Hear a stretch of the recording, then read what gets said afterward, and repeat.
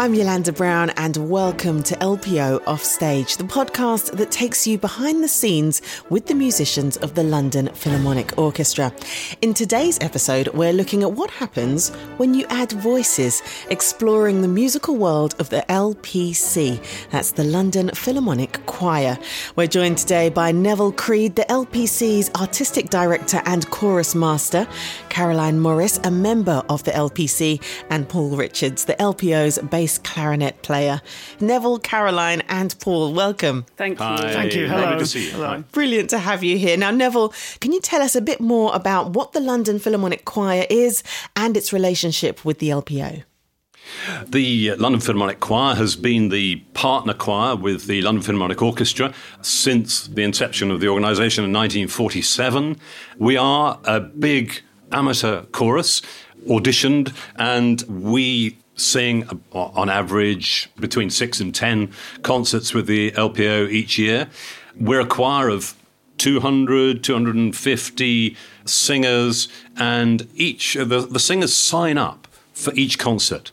The numbers required for a concert are very specific. So I will have a conversation with the conductor, and the conductor will say, we need maybe 150 for this program, or 120 or 80 or whatever it is.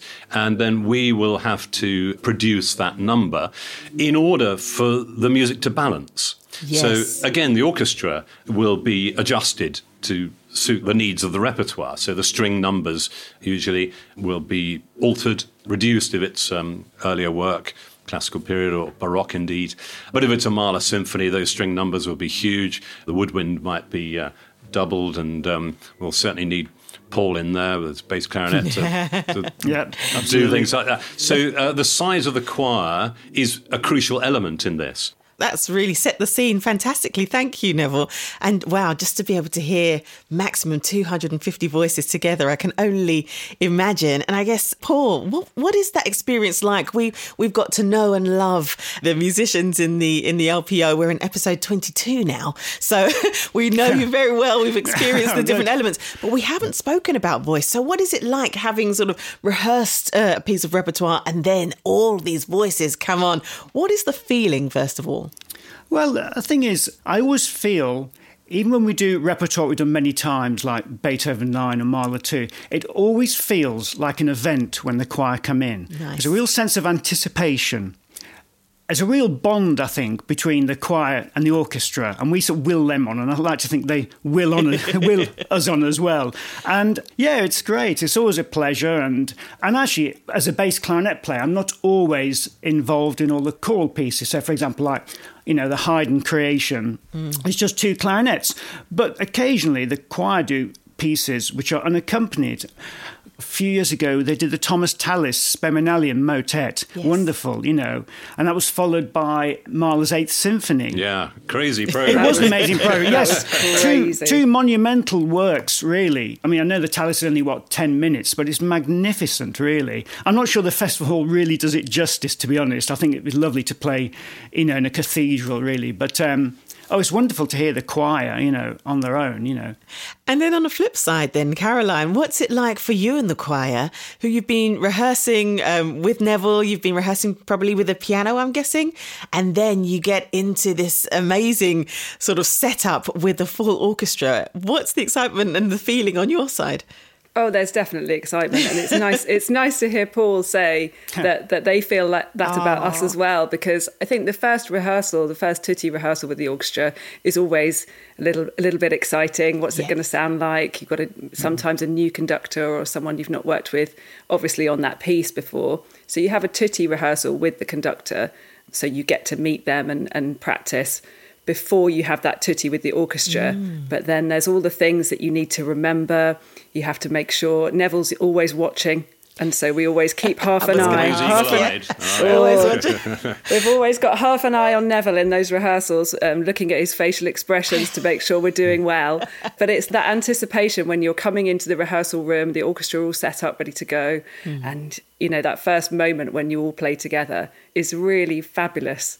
It's lovely to hear that it's a group effort. So I guess because you both have London Philharmonic before your names, that you're part of the family ultimately. But I guess, that feeling feeling sometimes you get where it's like, this is our gang and this is their gang, and are we going to get on? Is this going to be all right? No, it's nice to know it's a family thing. We feel welcome. We feel really welcome by the orchestra. Yeah, there's a lovely chemistry between the choir and the orchestra, and it's always great in rehearsals to see the way that people are chatting, saying, hi, haven't seen you for a while, this is a great piece, or whatever. It's a lovely atmosphere. So actually, occasionally, sorry, no, I was going to say occasionally, it's not.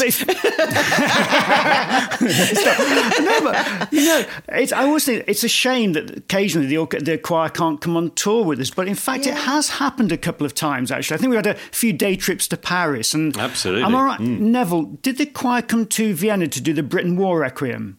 They didn't, but I did. I had the privilege of conducting the chamber orchestra in the War Requiem, which was just amazing. And we did it in Moscow, Vienna, as well as London. But it was only the London performance that had the London Philharmonic Choir.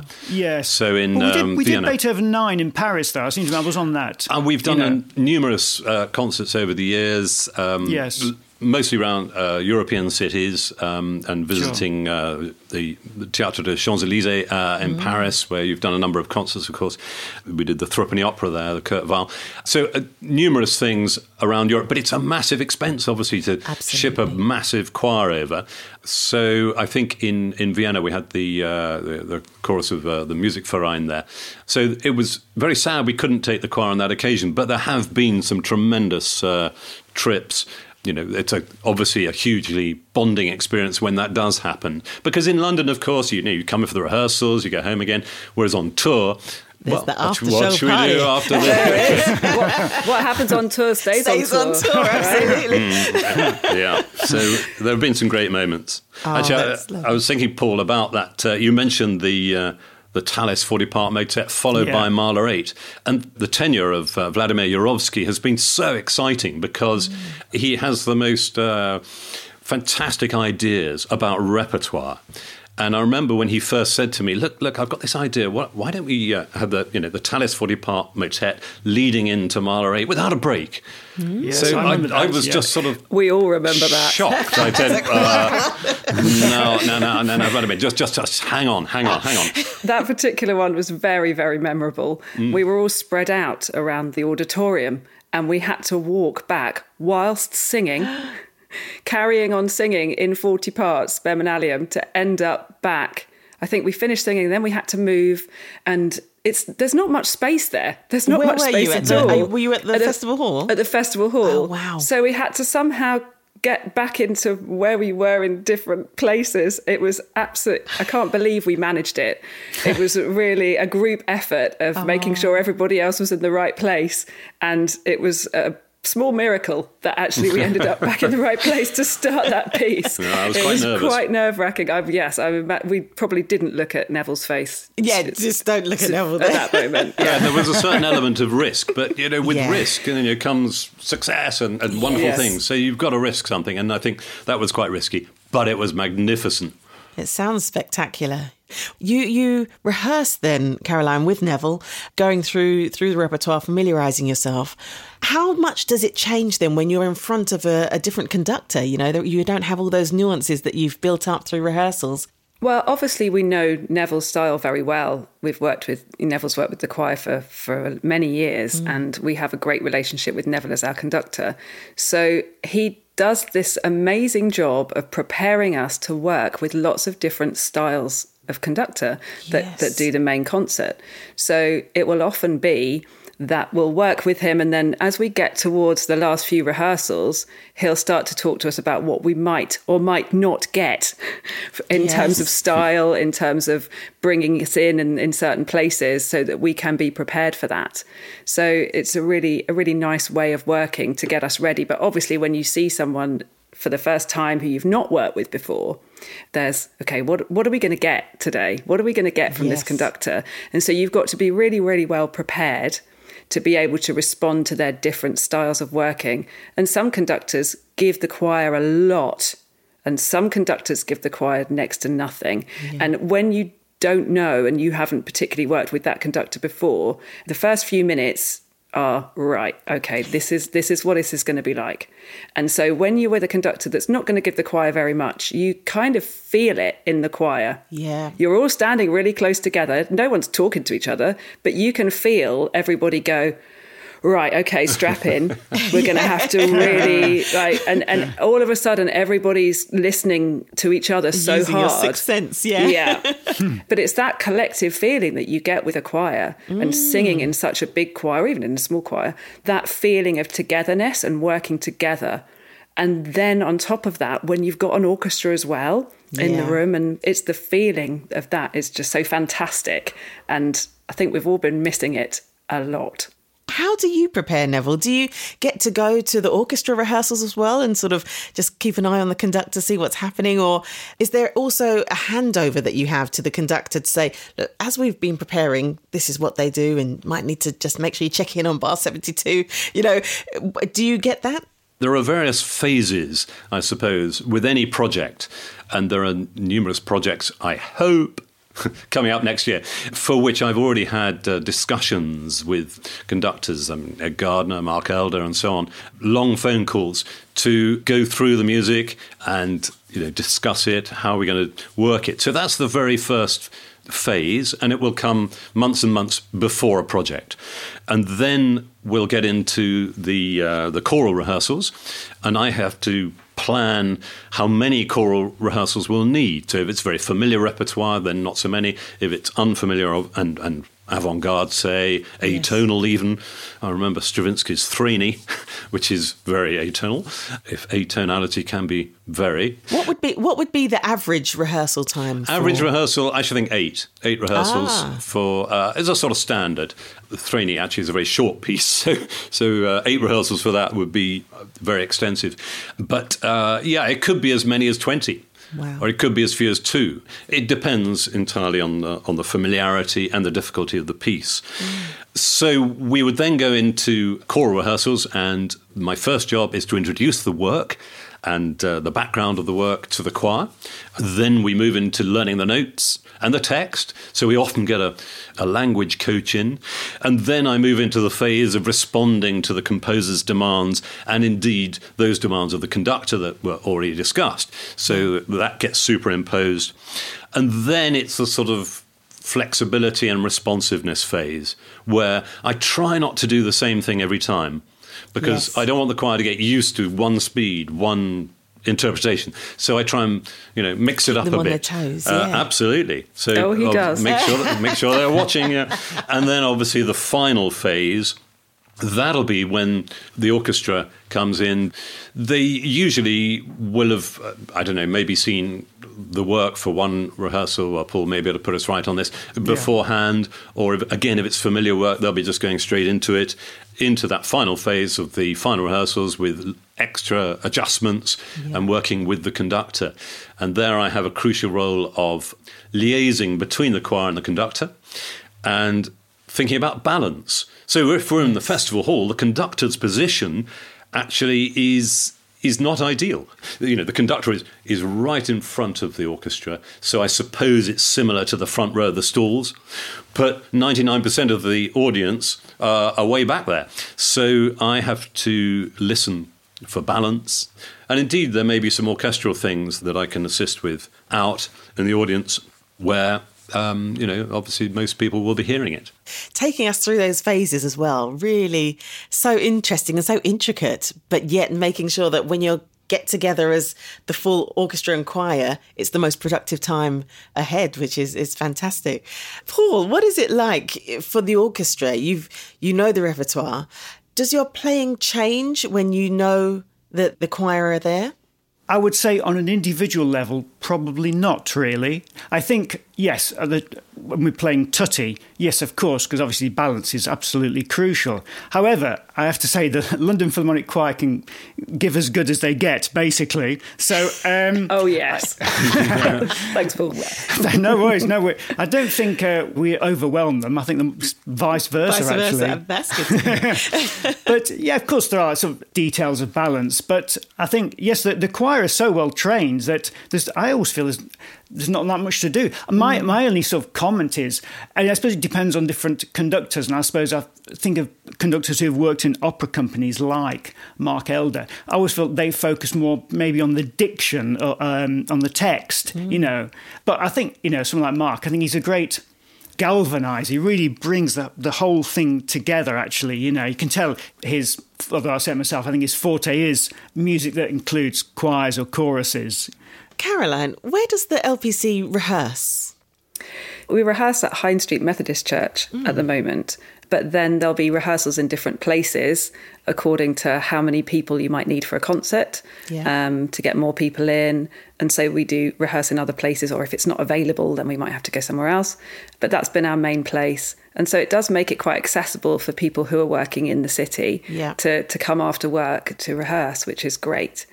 Rehearsal spaces in London, it's a massive problem. There are a number of big choirs, indeed probably hundreds of chamber choirs, all wanting to rehearse in places, let alone the orchestras. And there's a huge shortage of good spaces. We used to rehearse in Bishopsgate by Liverpool Street Station, and we had to move out when the roof fell in. So we're always on the lookout for good rehearsal spaces.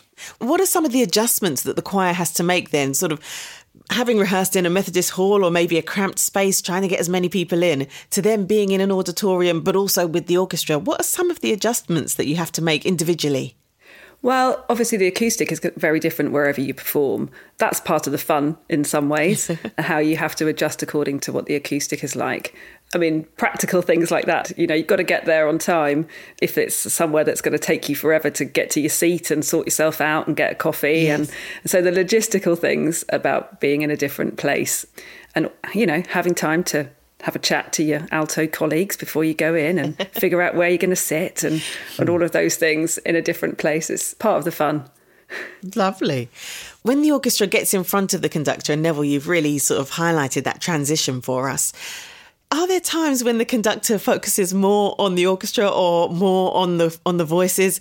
And what sort of experiences have you had, maybe Paul to start with, where you've got in and the conductor has just ignored the orchestra? It's like, oh, they'll play. Let me focus on the voices. Is that hard for you? How does that feel?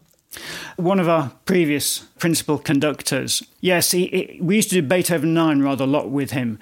And occasionally he would just go off on a tangent. If something went slightly awry, and you just completely forget about everybody else and focus on this poor person, whether it be a singer. In fact, we did a performance in, 20 years ago in, I think it was something like Tokyo or something. It was a Japanese tour, and he was so unimpressed with the tenor during the show, he actually started singing the tenor's part. Oh, goodness. And we're going, oh, for goodness sake, please. That couldn't have been us. It couldn't have been definitely no. Just checking. Yeah, Neville would have been on that. I think Paul was talking about the tenor soloist. Oh, the tenor soloist. Yes, that's right. Yes. Yeah. Yes. He got a real bee in his bonnet about the way he was enunciating the text. And oh my goodness me. Yes, but I mean, he was a fantastic conductor, but. Yes, he'd get a bee in his bonnet about something and he wouldn't let it go. Yes. Yeah, that's it. Yeah. And Caroline, can you tell when a conductor probably has a vocal background or is a singer absolutely. themselves? Is that better to work with somebody that has that knowledge, or is it harder? Oh, no, it's better. It's really, it's great when someone really understands what the singers are doing. It's a different kind of connection that you have with a conductor who understands and is giving you their attention. And you can tell just from their facial expressions, their very small gestures, that they are paying you attention. Yes. And there's a different kind of connection. And allowing you to breathe.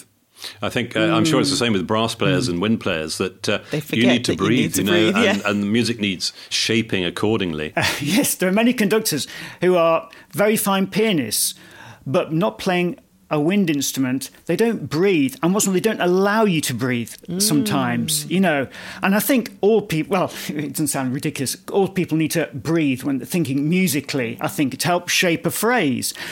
And yes, one conductor in particular, when he used to give you a beat, there was no sort of upbeat, and it was quite a spiky gesture. And I thought, where do I breathe? And you say, you tell you breathe. So what is it? It just results in you just sort of not approaching the note properly. You don't attack it properly, so you end up playing with an accent instead of a tenuto or whatever. And you do notice that, certainly, people who have either a vocal background or, say, a wind background. And I'm interested in the sort of audition process and also the people behind the music in the LPC, because, as you say, it is a choir that, well, especially with the LPO, you've said there, Neville, they perform 6 to 10 concerts a year. What are the members doing outside of their jobs? What sort of people do you have in the choir? Well, we have all sorts of people, some like Caroline.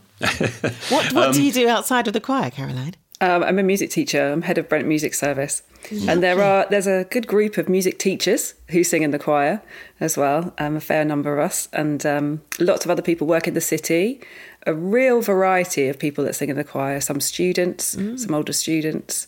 But yeah, it's a really lovely mix of people. And we keep the standards up, as I've said, with auditions. Yes. And, crucially, the LPO programmes such interesting repertoire, such adventurous repertoire, as well as the big standards, that it attracts good singers to come and sing with us. I'm sure they, if it was just me doing, the usual stuff, they certainly wouldn't want to pitch up twice a week. I don't know, Neville. I think they'd come for you. I think they'd come for you. I'm thinking of auditioning just to be around Neville for sure. We've all got a lot of fondness for Neville, and so definitely we that is part of it. Right. So your audition is postponed. That's fine. Excellent, brilliant. But the re-audition process, that I would love to know. Probably shouldn't tell Neville this, but people who've been in the semi-chorus, really good singers, they quake in their boots when it's time for. Even though it's so friendly, it's extraordinary. Well, let's delve into that process. What is the audition process, first of all, for a new person wanting to join the LPC? Caroline, can you remember your audition? What did you have to do? I can remember my audition. I think lots of people come to have a trial rehearsal to see if they like it, first of all, and see how they get on. And then they'll have probably, how long does it take, Neville? I think he's probably got it down to something like 7 minutes or something. Yeah, it does rather depend. If somebody is obviously a fine singer and suitable for the choir, then it won't take very long. There are some people you think, well, it'd be lovely. They're nearly there. I could give them a chance, and that'd be great. So that takes a little longer to dig in, to just check that they've got the potential to be fine members and of the choir. This is in a one-to-one situation or in front of the choir? Yeah. What No, happens? it's one-to-one. Okay. Yeah, no, in front of the choir would be... Oh, goodness, that would be even more horrendous. I can't imagine what that is. But I remember my audition back in 2004, I think my first audition was, and at Bishopsgate. And I remember being pretty nervous. I had been to the rehearsal, but, being there with Neville, and he does try to make it friendly, but... You've got to sing in front of him. Yeah. You've still got to sing in front of him. And, even though I've been a musician my whole life, I've sung in choirs my whole life. My father's a choral conductor. I had no real reason to be afraid. But yes. I think it's because I really wanted to be in the choir. And I think that is what a lot of it comes from. People really enjoy it. We know that we know... We like to think we're good, and we do attract good singers, and we're very proud of being part of the choir and having to do your re-audition or your audition. There's a lot riding on it, yes. Especially if you're in the semi-chorus. You want to keep your place in the semi-chorus. You want to get a good score. So, what is a semi-chorus? A lot of choral works will have music for the full choir, and then a composer might want a particular effect, a quieter effect, maybe an ethereal moment for a smaller group of singers. So we have to have what's called a semi-chorus, a small chorus that can perform those bits. And that would be your best singers or the singers suited for that style. Yeah, exactly. Those suited to the style. A soprano might have a very floaty, straight voice or with a little more body to it, shall we say. So some voices are suitable for certain things. And one thinks of the Dream of Gerontius, which has a lovely angelic chorus going on. And that just needs a few singers to do that. And then going forward then, so your first audition, you've sort of been able to see a rehearsal. Well, you have to wait for your score, Yolanda. So tell me more. Tell me more. So after your audition, you get told whether or not you're in or out. Right. And then you get your score from Neville, you get your score sheet. So when you've got a re-audition, you're always looking to get that and see what Neville thinks about you this time. Yeah. And then once you're in the choir, we have other volunteers as well that work with the choir and help with the admissions. And so you'll get an email, tell you what to expect and get your folder and things like that. So that's then you're part of the choir. What goes in the folder? That's where the concert folder. Yes. So you have to have one of those for all your concerts and all the rules and regs about what you need to wear in concerts and things like that. Of course. That's what happens next. So then 3 years on now, you've got nice and comfortable, you're familiar with everything, you know how things work, and you're back in that sort of, I guess, anxious stage again where you have to sing. Yeah. What is that like? Well, that's even worse, actually, than the first audition. No, I don't want to. The first audition's nothing, you know, that's fine. And actually, going back to the audition, I think one of the reasons I actually chose, apart from the fact that LPC is fantastic, obviously, but I liked the fact that I didn't have to prepare a piece to sing for the audition. Yes. That it was a voice test. Because even though, like I say, I've been in choirs for my whole life, yes, I didn't know what to sing in a choir audition. What would I sing? What would I bring? And actually, the audition process that Neville does, you don't need to hear someone sing a piece.